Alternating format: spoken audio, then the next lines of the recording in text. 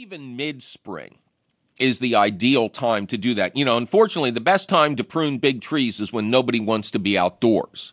That's kind of one of the rules of gardening. But this is a great time to get ready for the next ice storm, to get ready for next year. And if your tree has lost its top, just work out the time where it can be taken down at the lowest cost to you. And I'll remind you of something we talked about recently. If it's in a spot where you can handle it, de-limb the tree, but leave a significant part of the stump up, as much as 12 or 15 feet, because that becomes the perfect habitat for woodpeckers and other meat-eating birds that are one of the great pest patrollers of a garden and landscape situation. Now, one other question. Of course, I've heard you speak on mulch, and I want to let the rest of the world know that there's probably going to be a bountiful supply of mulch from the Oklahoma area coming out, wood mulch, and I know how you feel about that. Oh, you're absolutely right. The best use for these wood chips. First of all, my issue with wood chips and any kind of wood mulch is it should never touch a plant, should never be spread more than a couple inches deep, and 2 inches would be the maximum. 1 inch would be better.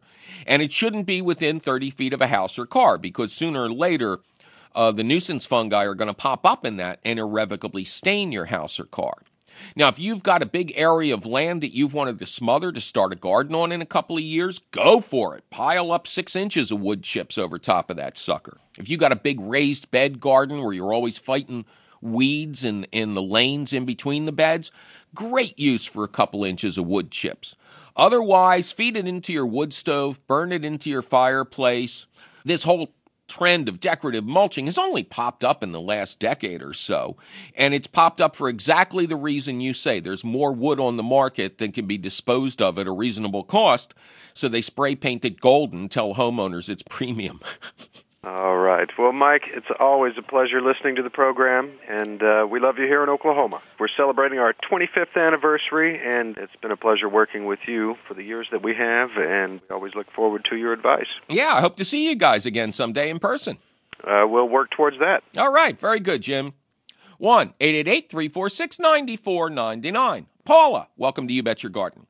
Hi, Mike. How are you? I'm doing fine, Paula. How are you? Great. And where are you great? In Cinnaminson, New Jersey. Where they grow all the cinnamon. That's right.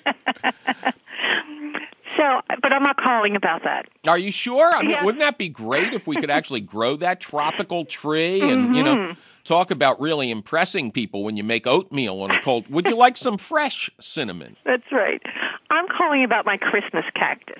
Is it a Christmas cactus, Paula? Well, it's a plant that blooms from anywhere from the end of November till this year. It bloomed in December. So, good for you. Good for you. Because very few homeowners, very few houseplant owners have ever seen a true Christmas cactus. Okay. There's 3 holiday cacti.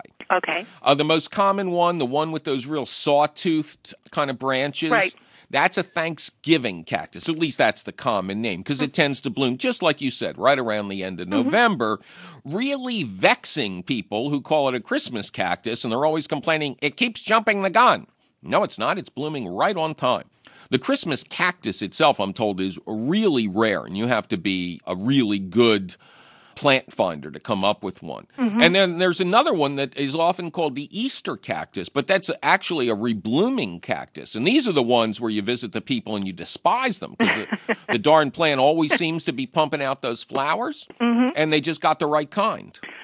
Well, in fact, mine would always bloom around November. And this year, I think I just moved it later into the dark room, so this year it did happen to bloom from like the middle of December. Oh, very good. Yeah, if you go to our website, if you go to youbetyourgarden.org, right, and you go into those previous questions of the week, all right, there are detailed directions on how to coax amaryllis, poinsettias, and Christmas cactus into bloom.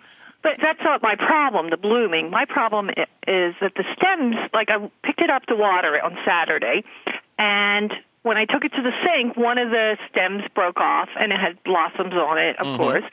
And it seems that the ends of the stems are getting brown. They're more brown than green, I guess because it's